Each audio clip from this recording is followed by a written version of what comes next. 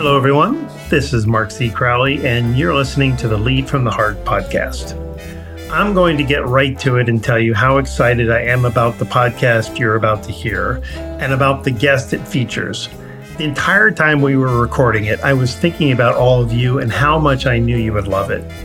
Joining me today is one of America's truly great nonfiction writers. Erik Larson has written a remarkable 6 New York Times bestselling books, and his newest, The Splendid and the Vile, is at press time the #1 bestselling book in America on both the Wall Street Journal and the New York Times bestseller list.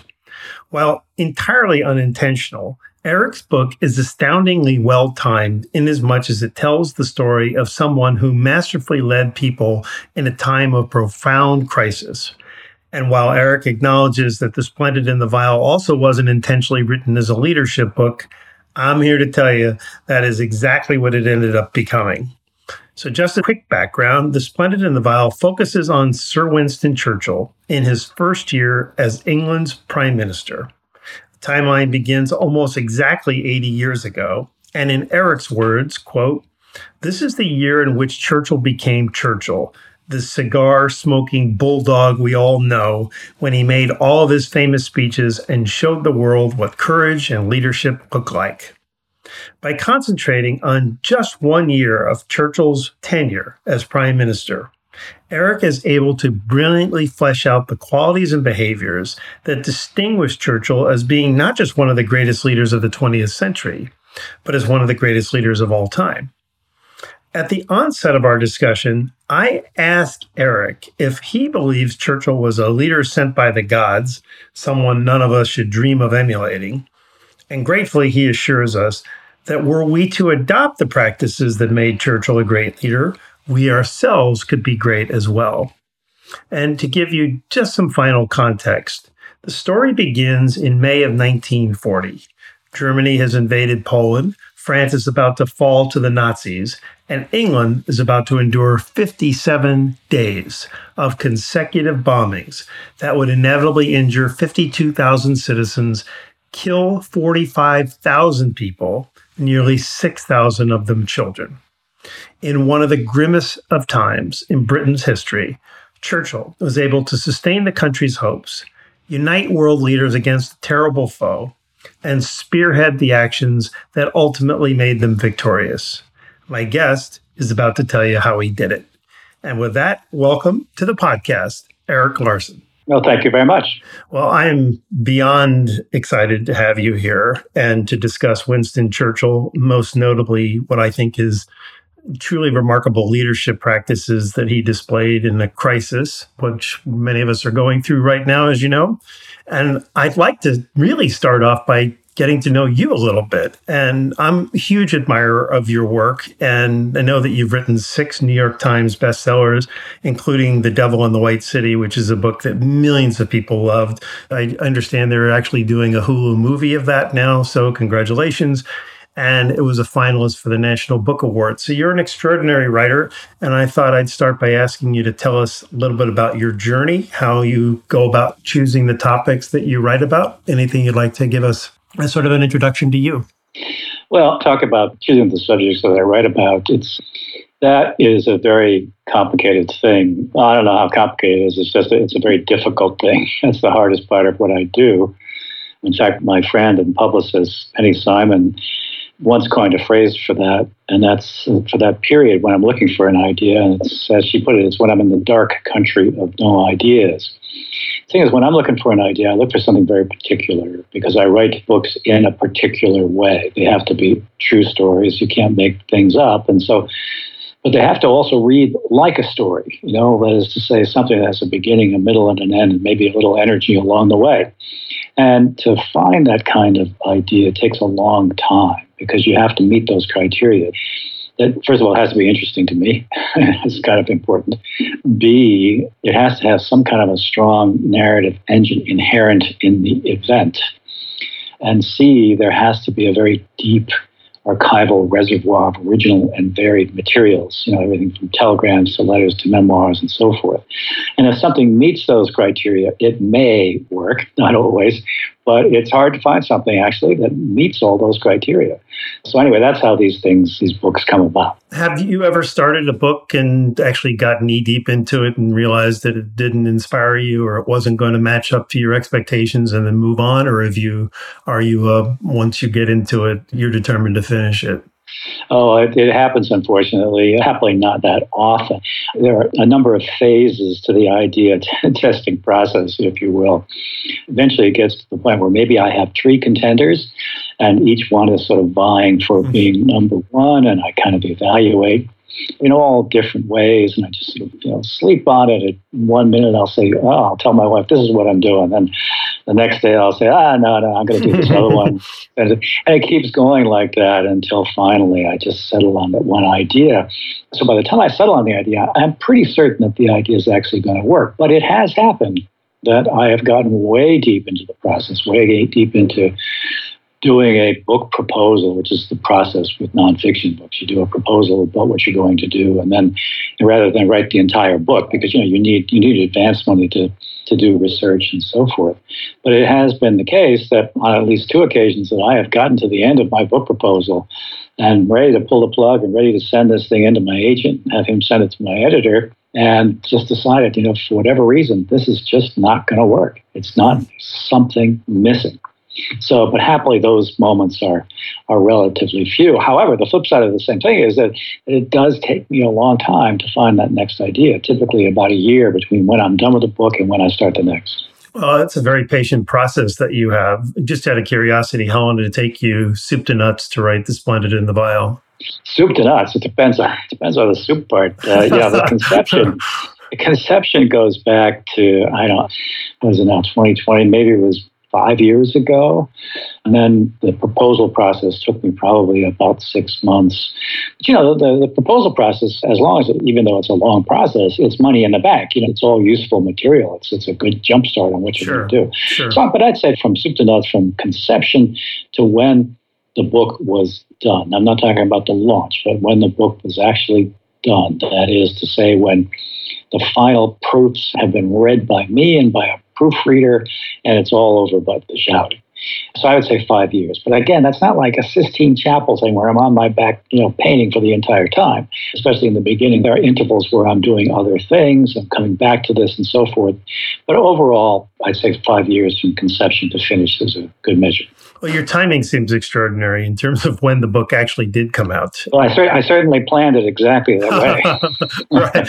I know that's not true, but it's amazing how things work out. And so we're discussing this in April, and next month marks the 80th anniversary of when Winston Churchill was named England's Prime Minister.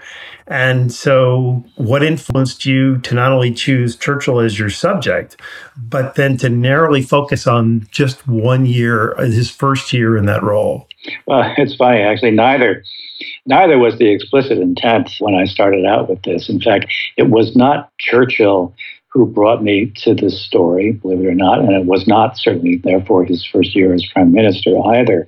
What it was a process of, and actually this is kind of emblematic as to how ideas have come to be in the past. What had happened with this was that my wife and I had lived in Seattle for years and years, and our 3 daughters went off to begin their adult lives, and we realized it was getting awfully quiet around the house, so we decided to change it up, and we moved to Manhattan, where I'd always wanted to live. When I moved to Manhattan, I had this kind of epiphany about the nature of 9/11. We had watched that whole horror unfold in Seattle in real time on CNN, as did many people, obviously around the world, millions. And it was horrific as it was. But when we got to New York, this epiphany was that the experience of New Yorkers was just an order of magnitude more wrenching, more vivid than anything I could have imagined. I mean, I felt that as soon as I moved to New York.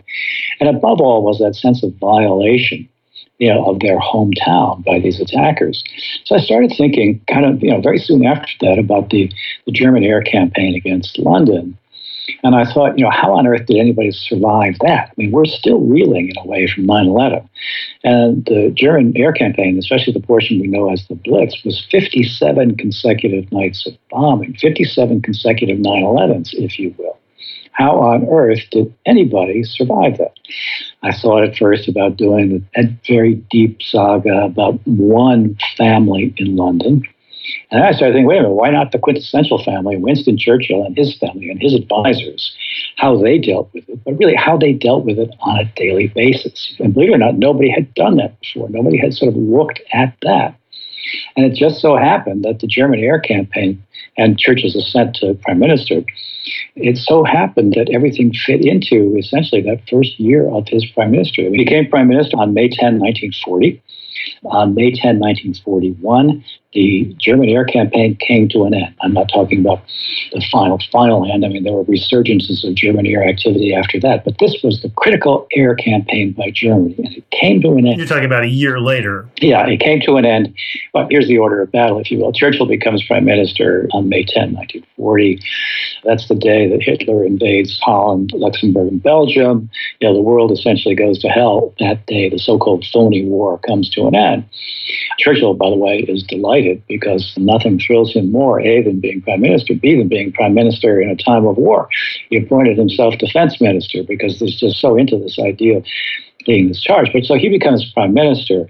The actual Blitz, what we know as the Blitz, does not begin until September 7, 1940. There's this long kind of suspenseful run-up to that period. Then once that happens, there are 57 consecutive nights of bombing. After that, there are another 6 months of intense raids, but at longer intervals. In fact, some of the worst raids of the war, people kind of forget that, some of the worst raids of the war were in that second 6-month period, which came to an end on May 10, 1941. So it was really all that brought me to the story. It brought me to Churchill and brought me to that first year of his prime minister. Your analogy to 9/11 is really, really, I mean, as somebody who grew up in New York and felt that connected and have a dear friend that passed away in that event, I can tell you that in reading your book, connecting into this idea of having towns and buildings and homes and people being killed every single night, just being decimated. That idea of this is just a repeat of what people experienced in one day, 57 days in a row, is a great way to set this thing up. And so let me just define here that Churchill is not just known as one of the great leaders of the 20th century, but he's also really known as one of the greatest leaders of all time. And your book, as we discussed a little bit before we went recording, this is a leadership book. I mean, it really describes what I think are his attributes and practices and intentions and skills that made him such an extraordinary leader.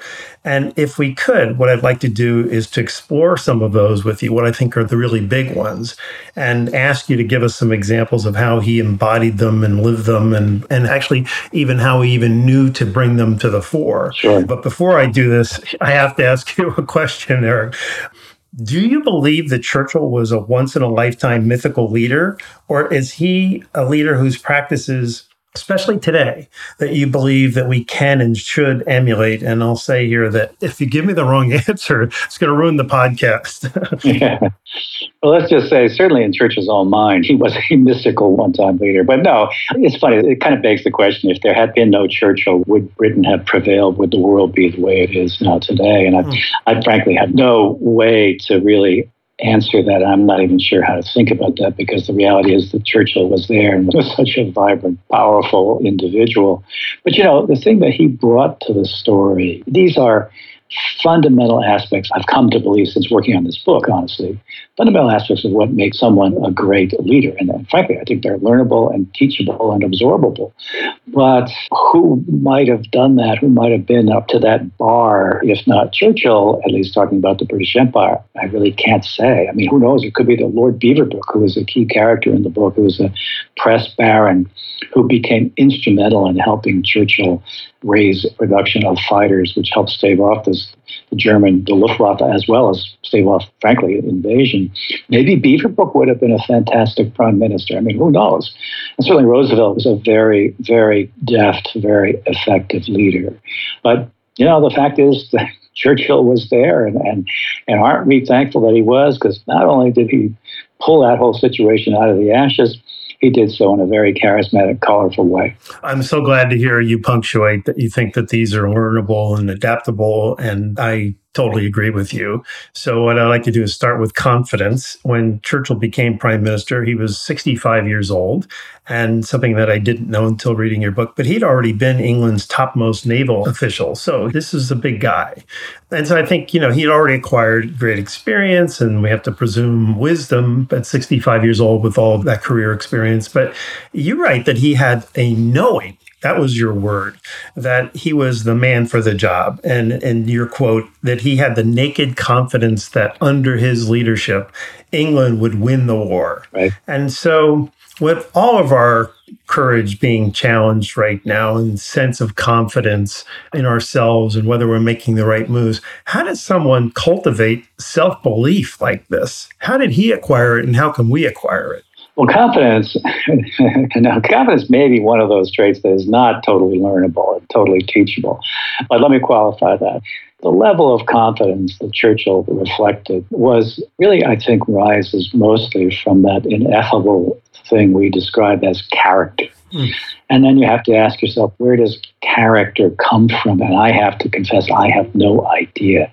There's character and there's not. We see people who have character, every day. I mean, somebody like Fauci, we see him on camera. That guy has character, right? We see others who don't have character, and we know it instantly when we see it. Churchill had character. Churchill had confidence that arose from that sense of character. However, having said that, I do think that confidence also arises from being wise enough to know that you need to understand deeply the situation that you are confronting, that you can't, when you're in a position of leadership during an existential moment, when there's an existential threat to your livelihood, your life, your well-being, you can't fake it to make it. Yep. You need to know the facts, you need to know the reality, and you need to be able to convey that to everybody around you. So his confidence was part the fact that he was Churchill after all, had always been confident that he at some point that this was his destiny to become the prime minister of the British Empire, right? But there was also this confidence that arose from the fact that he understood the nature of battle because he had been in wars. He had been First Lord of the Admiralty, in charge of essentially all the British naval apparatus. He had failed in that, by the way, on his first go-around. He had been thrown out as First Lord of the Admiralty for a failed campaign, which we know today as the Gallipoli campaign. So he was not without error in the past. However, one also likes to think that error helps make somebody a leader as well, failure in the past. I think it's pretty evident that Churchill learned from having failed in the past, or at least was not daunted by those failures. You mentioned character, which is not a word that comes up in your book, but it's so insightful. And I'm just curious if you think where we are in this place in time, when we get to the other side of this whole epidemic, do you think we as a society are going to put a higher price and value on character in the people that we put into leadership roles? Well, I certainly hope so. I mean, this time has revealed who does have character and who does not, and people have come to the fore who I think we can all be quite proud of, actually. And I think one of those might be, if I can mention names in this podcast, would be Andrew Cuomo. And I think somebody who many people actually had reviled in the past, he's attained a certain je ne sais pas quoi, because he demonstrates what we know now today as character. But I think that what we're all going to come to when this is over, and God, I sure hope it's over relatively soon, but when this is over, I think we're all going to realize or recognize that this really put us into an introspective moment about where we are as a culture and as a society, and indeed who our leaders are. And, when this is all over, we're all going to pull out our receipt books and we're going to look around and say, okay, this was an honorable man. This person was not. And, act accordingly. I absolutely agree with you. I think that we're in this moment where the frenetic noise level of our society has been quieted down and people are having that time to reflect. They're reflecting on their lives. Am I doing the right things? Am I in the right job and career? But also, what kind of a society and life do we want to live afterwards? So I think you're absolutely right. Yeah. I mentioned courage ahead of myself here, but I want to get to that now. Courage is heart, of course. And so tell us, in this period right now where we're all kind of fearful about when is this going to end and is it going to end and what's our life going to be afterwards, and ignoring the elephant in the room, which is, are we going to go back to work? And am I going to have enough money to live and provide for my family? And the stresses are unbelievable. And so tell us how Churchill demonstrated courage over and over and why you think this is such an essential leadership quality. Yeah, I think that is, in fact, one of the elements that made Churchill a particularly potent leader. As I talk about it in my book, I like to refer to it as he taught the British and others around the world, he taught people the art of being fearless. And again, I think that actually fearlessness is, I think, almost a teachable thing. That is to say, you learn from those around you. And Churchill, above all, recognized the power of symbolic acts in trying to bring out as he would have put it, bring out the courage that already existed within people, but perhaps they didn't quite appreciate. And this power of symbolic acts stems from something as simple and elemental as never referring to Hitler by his name, always referring to him as that man or that wicked man. And when you think about that, that's a very, very interesting and compelling way to sort of demystify a threat or to diminish that threat. But anyway, that's at one end of the continuum. At the other end of the continuum is just acting with courage. For example, when there was an air raid, Churchill, whether this was prudent or not, Churchill more than not likely to go up on the nearest rooftop to watch the raid unfold and to bring people with him to watch whether they wanted to or not. And then also after the first major deliberate raid on London, September 7, 1940, the next day he went to the docks, which had been very heavily damaged, and the workers' housing, of course, was in the area.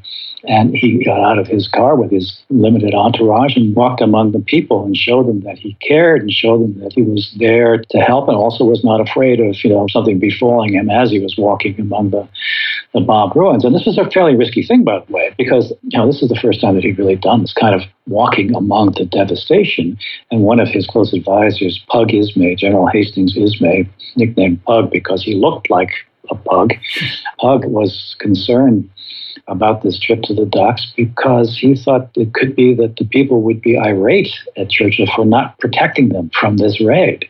But it was very much the opposite effect.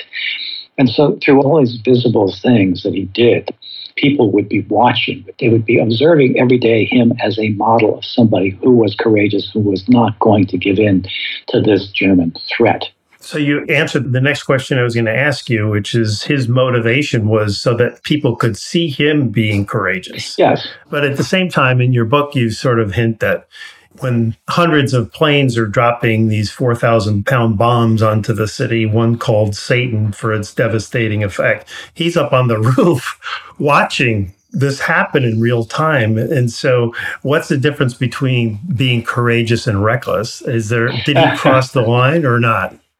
Well, actually, I do believe he crossed the line, and I think some of his senior advisors and his wife believed he crossed the line. But, the thing about Churchill is that not only did Churchill feel it was important to demonstrate courage, the fact of the matter is Churchill was courageous. Mm-hmm. He was, again, this cuts to the nature of character, whereas another leader might have to demonstrate courage, might have to force himself to do things that would appear to the public to be courageous. The bottom line was that Churchill was, in fact, inherently courageous, perhaps even fearless. There is, I would argue, a difference between simply being courageous and being fearless. Fearless meaning essentially the absence of a sense of fear.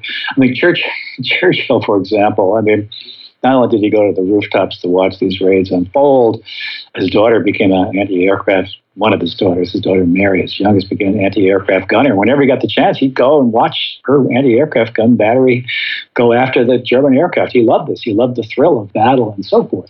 So that was kind of a unique thing about him. But, one of the least prudent things that he did, which he did on 5 occasions, was before the Blitz began, but after he became prime minister, in order to try to help bolster the French, he flew to France 5 times. 5 times. At a point when the air over the English Channel was full of German fighters and bombers and so forth. Do you do that in a time of war, at a time, first of all, when flying was not that reliable a thing?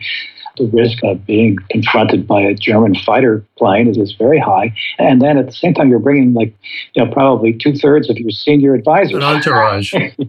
Was he just convinced that no harm was going to befall him, or was this another one of these symbolic acts? Did he want people to see him as being, I'm more fearless than everybody else, so you can be courageous too? Is that what it was? Well, it was certainly symbolic. Yes, he understood that having done it, that the symbolic power was great. But I also have to say, in terms of Churchill, I don't think he gave it a second thought. Mm-hmm. It's like, okay, I'm going to France. I'm going to see if my advice can bolster the French because it's vital. And plus, he loved all the thrill of it. I mean, I can't imagine how excited Churchill must have been on one of these flights in particular, when his aircraft, which was a twin-engine Flamingo aircraft decked out with these incredibly plush armchairs. I'd like to fly in a plane like that. But he took off in this Flamingo aircraft, his favorite aircraft, and was joined in the sky by an escort of a dozen Hurricane fighters. That must have just thrilled Churchill to no end. He loved all that. So in that respect, he's very much a rare character, but that doesn't take away from the fact that recognizing this power of symbolism. One extension of that is the term, on a much more banal level, of course, is this idea of a leadership concept referred to as management by walking around, management by being seen to be engaging and participating, and people recognizing that this guy who's the CEO of your company just walked through and saw you, throwing paper planes at your neighbor. You don't want to do that, right? So there's probably a reasonable parallel there somewhere. You're talking about a basic element of management, and the other part of that is that what people see you exhibiting is what they tend to emulate. Exactly. So if he's trying to get the society courageous, he had some pretty good instincts. And I love that language of symbolic acts and just having the consciousness to say, I'm doing this specifically. At some point in your book, I think he was going to be giving degrees at a university, and the town where he was going to be had just been, bomb the shit out of it. It's basically what happened. And so he's now going in there and, trying to rally people. And there were so many people that wanted to see him that he took his bowler hat and put it on his cane and elevated it so that people could actually see. And I just the brilliance of that is that I'm here. Yes. You may not be able to see me, but I'm here to give people that feeling. That's an extraordinary moment of leadership as far as I'm concerned. Well, carrying that further, that was Bristol after his very serious raid over the city of Bristol. And Churchill and a very large entourage, in that case, his special train with him, his wife, with Mary Churchill, his youngest living daughter, with all of his most senior advisors, they were on their way to Bristol, where he was going to confer some honorary degrees. He was the nominal chancellor of Bristol University. And he was going to confer these honorary degrees. And the night that this raid takes place, they're all in this special train on a siding outside Bristol as this raid is blowing Bristol to pieces. But he still, and his entourage, they still come into Bristol the next day. They still conduct this degree ceremony, Churchill in all his regalia, and others on the platform who were dressed in their university regalia as well, only over clothing that was soot-covered and charred. That people arrived at this thing obviously wet from fire hoses and with soot on their faces and so forth. And this in itself was a very clearly symbolic thing. I mean, there were literally buildings on fire next door to the place where they were awarding these degrees. And then when Churchill was done, when he came out onto the steps, he did this impromptu speech. Now, this is also another thing that made him a fantastic leader, of course, was his oratorical skills, his ability to walk and talk at the same time. He does this extemporaneous speech that the rest of us would have died to have done even after 6 weeks of writing and rewriting. Right, yeah. And of course, now nature happened to help at that particular point, because as they're leaving this university building after the degree ceremony, suddenly incredibly, we know this from a diary, suddenly incredibly, the clouds parted and the sun came out. So we can't attribute that to good leadership, but he was there, and therefore he was there for when this thing happened. But anyway, he was followed by this massive crowd of people who just adored him, and they followed him through the town. They followed him to the train. he gets in the train, he's waving to everybody as the train pulls out of the station. And when the train is finally out of sight of all of these people, that's when he breaks down. He picks up a newspaper and shields himself from his peers in the car. He begins to weep, which is something he was not at all ashamed of. He starts to weep, and he says something to the effect that how grave the responsibility is to people that sort of conferred on him. But it was a very, very powerful moment. I'm so glad that you mentioned this, because I hadn't intended to go there, but this notion of crying, some people just have an instinctive reaction that that's a leadership weakness or a human weakness, particularly, amongst us men. But, there was a woman in that crowd who said, he cares about us. When she saw him with tears in his eyes, that she could feel that there was empathy and compassion and that he was feeling it. He wasn't just, sort of mechanical, right? I mean, that's a quality that is magnificent.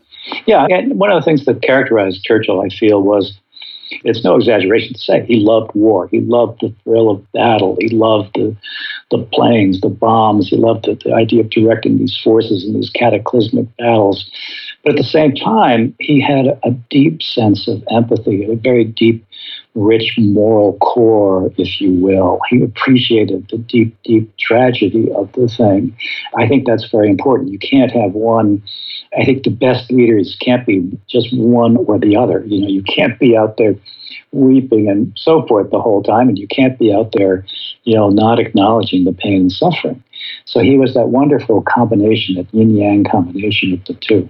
I mean, that really defines the whole purpose of this podcast, for what it's worth, is in traditional business settings, we lean into the mind. We lean into the nuts and bolts of the operations and leave your troubles behind. And, we're not going to connect with you as a human being. And when you can see through your book how powerful this was for people, but it also drove him. It was a component of what motivated his behavior. He cared so much about his people, his country, that he was willing to sacrifice his entire life for it. This wasn't just to fulfill his ego, right? Oh, yeah. No, absolutely. It's absolutely true. No, he had this wonderful sense of empathy. But, the mix gets even more complicated than this. I mean, on the one hand, he was able to demonstrate fearlessness. He was also able to weep in public over the pathos of the whole thing. But it's also the case that within the confines of 10 Downing Street, or the Prime Minister of the United States, Chequers, the people who worked hardest close to him were this cadre of private secretaries, which frankly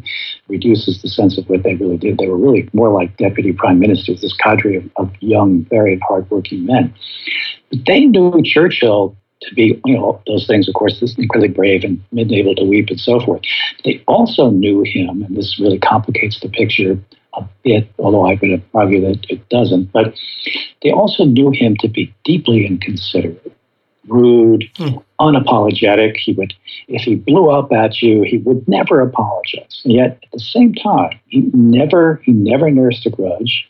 You always knew when the storm had passed. You wouldn't apologize, but you always knew by some gesture, some look, something that he would do or say that would tell you that things were all better. And then to add to that, there's the idea that he was a lot of fun. He could blow up one minute, and the next he could have everybody in hysterics. And so there was this incredibly nuanced, textured eye. The net effect was the people who worked for him loved him. Disregarding the rudeness, disregarding the inconsiderateness, they loved it. You're describing a real powerful offset. Obviously, every leader is flawed. We all have our limitations. People see them and know them. In his case, he could be rude to people. But what you're describing to me is an instinct that said, you know what, for whatever reason, I may not be able to apologize, but I'm not going to leave people standing in ambiguity as to how they stand with me. Yes. So I don't know if it was a wink or whatever it is that you're describing, but something that would imply to people, we just had this, it's over with, you and I are in good shape. Yeah, it was more like an hour. Okay. I mean, he was very good at compartmentalizing things, which I think is very important. And I love that. Well, one thing I found very compelling was he took time out to write this very compassionate letter to the Belgian ambassador in exile after his sons had been killed in a freak train fire on their way back to school. 3 of them, right? 3 sons, yeah. And he wrote this compassionate letter to this guy in the midst of having to deal with these major cataclysmic movements of troops and potential strategic debacles and so forth, he took the time to write that letter. That's very, very important. Mm. Wow. I mean, this is another one of those symbolic acts, right? Yes. But also character. You mentioned speeches, and we can't talk about Winston Churchill without them. And you have many of them in there. I mean, you have quotations from these speeches, and they're just like unbelievable. They're articulate, eloquent, learned, and unbelievably inspiring almost every time. And he could do this extemporaneously, not just in the ones that he prepared. So he mastered speaking for a reason. I don't think this just came to him. So he's quoting Tennyson on the rooftop while they're bombing. I mean, this is somebody who made an intention of becoming a great communicator. And how'd that happen? But remember that also he comes from a world at that time where young men of his ilk, his generation, were intensely well educated. You know, the memorizing of Tennyson, I don't think that was a deliberate effort on his part to show anything to anybody, except that he just happened to be aware of this poem, Locksley Hall, and to have memorized a portion of it. But he was aware, of course, of the power. And in that age, this was perhaps a more valued skill than maybe it is now. But he was aware of the power of speech, of the power of what it meant to be able to deliver a well-crafted, emotive speech. He was always aware of that. And he was very good at that. He was aware that he was very good at it. And his speeches really became one more in this palette of leadership tool that exemplified him. You know, and there was a pattern to these speeches. Mm-hmm. And here too, this is not something that the gods bestowed on Churchill and that nobody else can mimic. These were very practical things. I've looked at these speeches, and one of the things that seems to characterize the most important ones, and it was this period, by the way, May 10, 1940 to May 10, 1941, where he did really his best, most memorable speeches. That's the period where Churchill became the Churchill we all think we know. Mm-hmm. His greatest hits. Yeah, well, his greatest hits, but also just the things about him that the historical we all came to sort of know and love and to honor. But the speeches, when you look at them, yes, he had these wonderful phrases and these sentences, which, you know, went down in history and weren't necessarily that impressive at the moment to people who listened, but became much later these things we recall. But those phrases and those one-off sentences are one thing. But was, to me, the genius of Churchill's speeches was the way he structured them. He spent time talking about the reality of the situation, the true gravity of the situation, which was, I mean, this was really a very dark time, probably the darkest time of the history of the British Empire, and really was an existential moment. And he made it clear in his speeches, some of the speeches, that things were very grave, that this was the situation, that this is a bad thing. And he was not trying to sugarcoat, he's not trying to, as I like to put it, I mean, he's not interested in delivering any happy talk to people. This was the reality.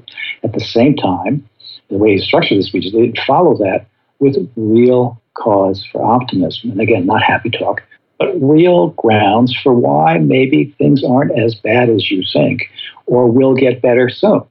And then he would finish the speech with this rhetorical flourish that would metaphorically make people rise from their seats, you know, and just sort of honor the fact that they had just heard this tremendous speech. The thing about Churchill's speeches is, invariably when you listen to him speak, you left the room, if you will, wherever you happen to hear it, whether it's on the radio or in the House of Commons, whatever.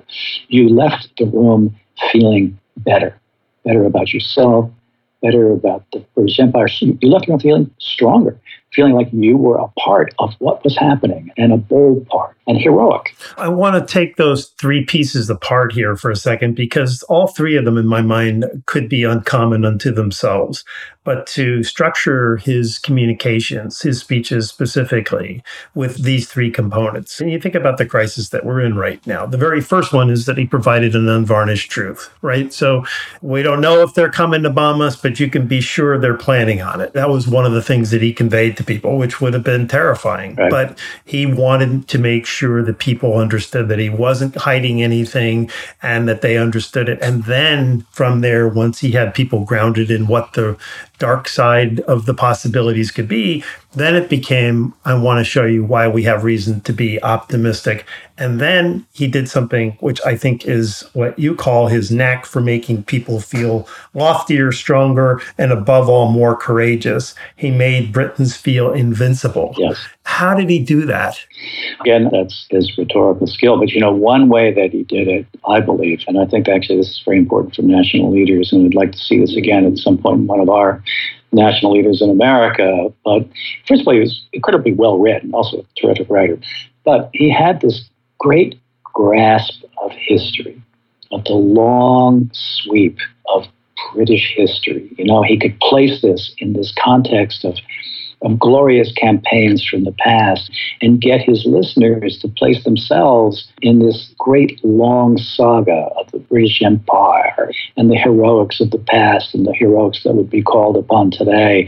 And they would then march forth and be part of this broader picture. I do think that was a very important part of what he was able to do. But also just by encouraging people and also by just being openly, nakedly defiant. That was very helpful. Do you think that he deeply believed in the potential of people? In other words, did he have a confidence that people would meet him where he wanted them to meet him with this degree of courage and optimism and hope, despite the fact that, they're being bombed 57 nights in a row and entire towns are being destroyed and 7,500 children are being killed? I mean, night after night after night of this. Did he believe that he could sustain people with this kind of rhetoric, or did he believe in the hardened people, I guess is what I'm getting at? I think that he did believe that the people had the strength to persevere. But I think he also understood that the strength to persevere could be conceivably a tenuous thing and had to be nurtured. It would be very easy for people to fall into despair. And that's why I think his efforts to both of them were so very important. Like, as he said in one speech, I'm misquoting this, but it'd be foolish to underestimate the gravity of the situation. Equally foolish to lose heart, lose courage. And, putting something in that context, a very, very valuable thing. And also just simply making the point that this too shall pass. We're going to tough this out and we're going to prevail, which is something actually I'd kind of like to hear somebody say now. The bottom line is this is not it may seem it, but the COVID pandemic is not, in terms of the broad picture of the world, it's not an existential moment for civilization. It's a horrible, horrible thing that we're going through, but it's going to end. That's certainly how Churchill would have approached it. Wow. Eric, we have a segment on the podcast where we ask our guests a few questions about their personal interests, influences, and philosophy. And we call this the heartbeat round because all the questions are brief and we want you to answer each of them instinctively and quickly. In other words, in a heartbeat. Are you game? I'm game. Okay, cool. If one exists, a leader in the world today who possesses many of Churchill's greatest qualities? None. But maybe former President Obama. One book you wish everyone in the world would read? War and Peace. Churchill loved to eat, drink, and smoke cigars. Name a guilty pleasure you share in common. All three. Okay. Although I don't smoke cigars as much as I'd like because they tend to make me feel sick the next day. There you go. Romeo and Juliet. Are you smoking the... Romeo and Juliet, very good cigars. Very good. Okay. That's the one Churchill smoked. The trait you admire most in other people? Sense of humor. One thing about your writing process that we'd all be surprised to learn? The fact that when I'm writing, I always stop a day's work when I'm ahead of the game and when I know where I'm going to be going the next day. Sometimes I'll stop in the middle of a sentence or even middle of a paragraph, but I always stop when I'm ahead. Your synonym for the word heart? Guts. A prediction about the future you're pretty certain is going to come true? I'll have a martini at 6 p.m. tonight. Favorite UK band, singer, or author? John le Carré. Skill improvement you're working on right now? Dealing with digital video platforms. Best part about living in New York? Walking. Magazine or newspaper you never miss reading? The New Yorker. One piece of advice you'd give to your younger self? Shave that beard. A Winston Churchill quote you've learned by heart? None, because I have a terrible short-term memory and always have. This is why I could never be a good pianist no matter how hard I tried, because I just couldn't remember repertoire. Interesting. And one that might surprise you. What's the significance to you of Oreos and pencils? Oreos, double stuffed Oreos, have become my morning jump starter. one of those with a cup of coffee sort of sets the ritual up for the day. The pencil is a Ticonderoga #2 pencil, the best pencil ever made. And I use those when I confront a particularly difficult writing challenge. Well, this is my little collection of Ticonderoga 2 yellow pencils, and I saw that on your website, and I thought, absolutely had to ask you. So thank you. This has just been a wonderful, wonderful heartbeat round. So thank you very much, Eric. Thank you very much. So I sense all of us want to be inspired the way we've been talking about this whole time. And I'm wondering if I know this isn't your normal audience, but there's certainly a subset of your audience, leaders and CEOs and, managers within their own teams, of how they can elevate people in the way you just described. So we may not be getting it as a society. We're not being given the inspiration and hope, that we would perhaps not only want, but we would especially need right now. But in our own teams of people, regardless of the size, what are ways that we can step into that and be Churchillian, if you will? Are you talking specifically about this COVID situation? Yeah. I mean, because this isn't going to go away. I thought when we first started talking about this, that this was going to be something that was just going to be a wave. But the economic downturn that's going to follow this, and the challenge of rehiring people and getting people back into society in a normal way, we have no idea how long this is going to take. Yeah. 2 weeks after this happened, Gallup did a survey and found out that 1/3 of Americans said that they were already feeling severely depressed. Yeah. And that's not a use of language. Yeah, I'm feeling depressed. It's like on a scale of 1 to 10, put me at the top. And that was 2 weeks. So I'm thinking that this is just going to be a very, very difficult time, the aftermath of that, regardless of how long it takes for us to get a cure. Yeah. Just the whole society is going to be challenged. And one leader can't do it, but within organizations and within teams, I think we can help other people stand up and be courageous and be optimistic, right? Yeah. And I'm curious as to what your thoughts are on that. Again, these are my sort of random thoughts. And that is that Churchill would have approached it as, look, here's the reality. We have all these deaths occurring, and we're locked down. The economy is taking a serious hit. Then, switch gears. You say, the reality is this is not going to end society or the world. All the numbers, the projections show steep reductions coming in infection rates and death rates. And, essentially that this too is going to pass, and then we're going to rebuild. And here's how we're going to rebuild it. I think what's very encouraging is to see now how, for example, the governors have really risen to this, by the way. Uniting. Certain governors have, particularly in the Northeast, where they've kind of united to say, we're going to reopen the economy, we're going to do it right, and we're going to figure out how to do it. But just the fact that they're talking about reopening the economy, I find immensely encouraging. I think Churchill would have really sort of tried to get people to think past into what's coming next once the economy starts coming back. But I also feel that he would have looked for concrete signs of optimism. For example, New York State keeps track of the common flu on a very close basis in flu season.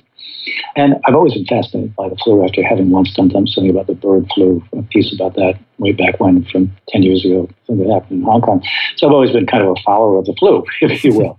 And I was wondering to myself what the impact of all this self-isolation is on other more ordinary diseases like the flu. So I went onto this flu tracker in New York State, and I was astonished to find that for the last week that this website was tracking, it's updated at intervals, this was the CDC Week 13 is what it's called. There was a 77% reduction in cases of common flu versus the week before. So what does that tell you? Guess what? Maybe COVID is somewhat resistant, but the flu is falling through the floor.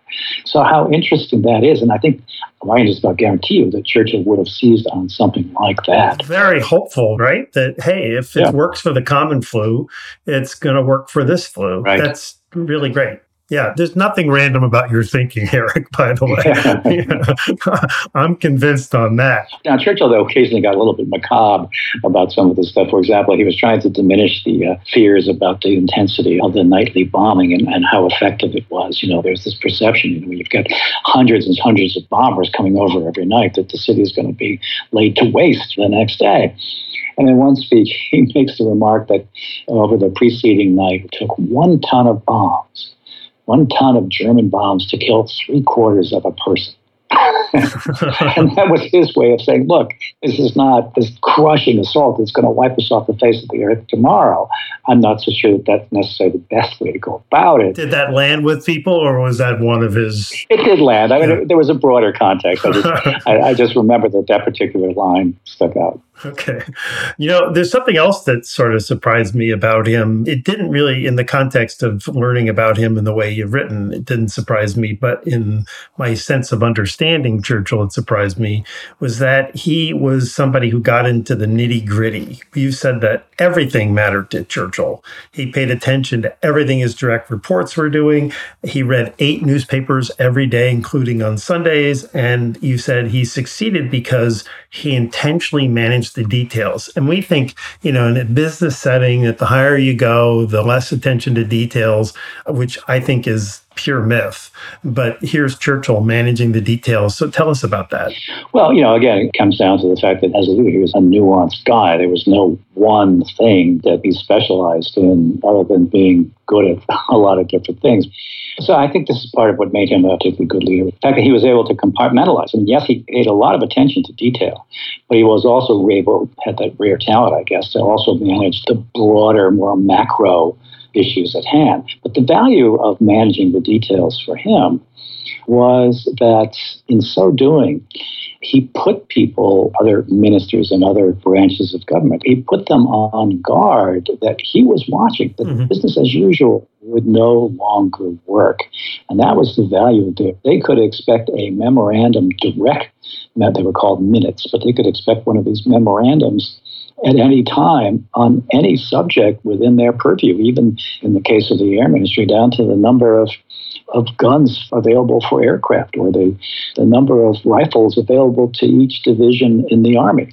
And this had a very powerful effect on those around them of sort of making them step up to the mark and say, okay, I could get a memorandum tomorrow from Churchill about all this stuff. I mean, he did this to keep people sharp, not to threaten. No, he did this to not to threaten at all. He did this to keep people sharp. I love it. And the flip side of that, though, is that he also appointed people to be his close advisors on this who would help him do this, who would not sugarcoat, who would give him the actual facts of the matter and allow him then to focus these minutes on subjects that were actually quite crucial. And that's another very important thing about leadership is you don't want your close advisors to give you happy talk, to tell you what you want to hear. You don't hire your close advisors just because they're loyal to you, that's their main strength. You hire these people because you know that in the case of Churchill, you know they're going to stir up trouble. You know they're going to give you the candid opinion. And after all, what use is advice if it's not candid? So that was a very powerful thing that he did as well. Well, I mean, you're describing a guy who knew he was the man of the hour. And yet you're also describing somebody who was so self-secure that he surrounded himself with people who would give him the direct feedback and wouldn't, your language, candy coat it. That is another phenomenal leadership trait that he possessed, that he wasn't threatened by other people. In fact, one of the things that amused me was in Beaverbrook, here's this guy. He wasn't very healthy, but he was brilliant, and he was this brilliant advisor.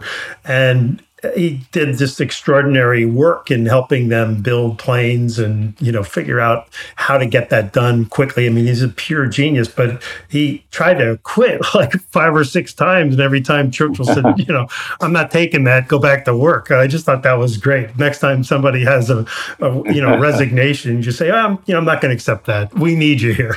Well, that was Beaverbrook's way of, as he later said, it was his way of getting Churchill's attention so that Churchill would, redouble his efforts to help Beaverbrook attain the goals he needed in terms of ramping up production of fighter aircraft and also subsequent bombers as well. But I have to correct your numbers. The fact is, during that period, he resigned 14 times. Was it really? Oh, wow. Yeah, so. That's hilarious. Yeah, and he kept them all 14. Well, obviously, he kept them 13 times until he finally let them go. So. Exactly. Eric, speaking of before you go, is there one thing that you learned about Churchill that we really haven't had time to discuss, but that you want to make sure that our audience gets to hear? And is there any one more way you think, with all the brilliant ways that you've described him, that we can and should become more Churchillian in our leadership? I think the thing that I came away most impressed with and most surprised by actually was really how much fun Churchill was to be around. Again, this cuts to the ability to compartmentalize, to be very serious when it's necessary to be serious, but also to know when it's okay to have fun. And he loved to have fun. He loved to sing. His favorite song was Run, Rabbit, Run, Run, Run. He loved singing songs from The Wizard of Oz, from Gilbert and Sullivan. He loved to dance, believe it or not. He would march to martial music in the Great Hall at Chequers, the Prime Ministerial estate. And one night in particular that I just find emblematic of him was after this big dinner party at Chequers, and everybody's still there as guests, and he turns on the music, this martial music, and he's wearing this pale blue siren suit, which was this one-piece outfit he designed to be put on at a moment's notice. This is like this pale blue thing that, first of all, made him look like an Easter egg. And second, over this, he was wearing this red gold silk dressing gown. And he gets his Mannlicher rifle, attaches a bayonet, and he does bayonet drills in the Great Hall at Chequers as people are all around him. His guests are just laughing. This is like one of the funniest things they have ever seen. But anyway, it was that sense of fun that I think that really, really impressed me about Churchill. Wow. Obviously, he had a reputation. You describe him as being a big drinker. He had cocktails at lunch. I don't know if that was just symbolic of the era or a characteristic of him particularly, but you're describing a guy who liked to have fun, who could dress up in like an Easter egg. Was he just that secure in himself, or did he not care about what other people thought, or was that part of, his construct of how he wanted to be seen? He was very self-secure, very secure. And one of his private secretaries said in his diary that Churchill had absolutely no sense of personal vanity. And this is a guy who would get out of the bathtub to take a phone call, stark naked, it's that kind of thing. So no, that was just an innate characteristic of him. I have to call this out because you just mentioned it, but when he's just met FDR, Franklin Delano Roosevelt, he calls him into his room and he's completely naked, right? And there's nothing inappropriate. It was just like, hey, this is where I am at this moment, and come on in and we want to talk to you. I thought it was an amazing story. Well, it was a very funny little moment. And the way it worked was that, Churchill's bodyguard had been at the door. There was a knock at the door. He opens it, and there's Roosevelt in his wheelchair. And Roosevelt looks to the side and gets this curious look on his face. And the bodyguard, Walter Townsend, turns and sees behind him, there's Winston Churchill, stark naked, holding a cocktail, a cigar. And Churchill says, "No, please, Mr. President, come in. As you can see, the Prime Minister of the British Empire has nothing to hide from the President of the United States." I mean, his humor, too, is another element of this guy, That's incredible. Well, Erik Larson, it has been an extraordinary honor to have you on my podcast. And on behalf of my audience, we congratulate you on the success of your book. As we record this, you are #1 on the New York Times bestseller list and #1 on Wall Street Journal bestseller list. Quite an accomplishment, and we heartily thank you. Good. I've enjoyed the interview. Thank you. Before I say goodbye, I would like to make the request that you please share this episode with your friends, colleagues, and within your organizations. If there was ever a time when we all needed inspired leadership, that moment is upon us.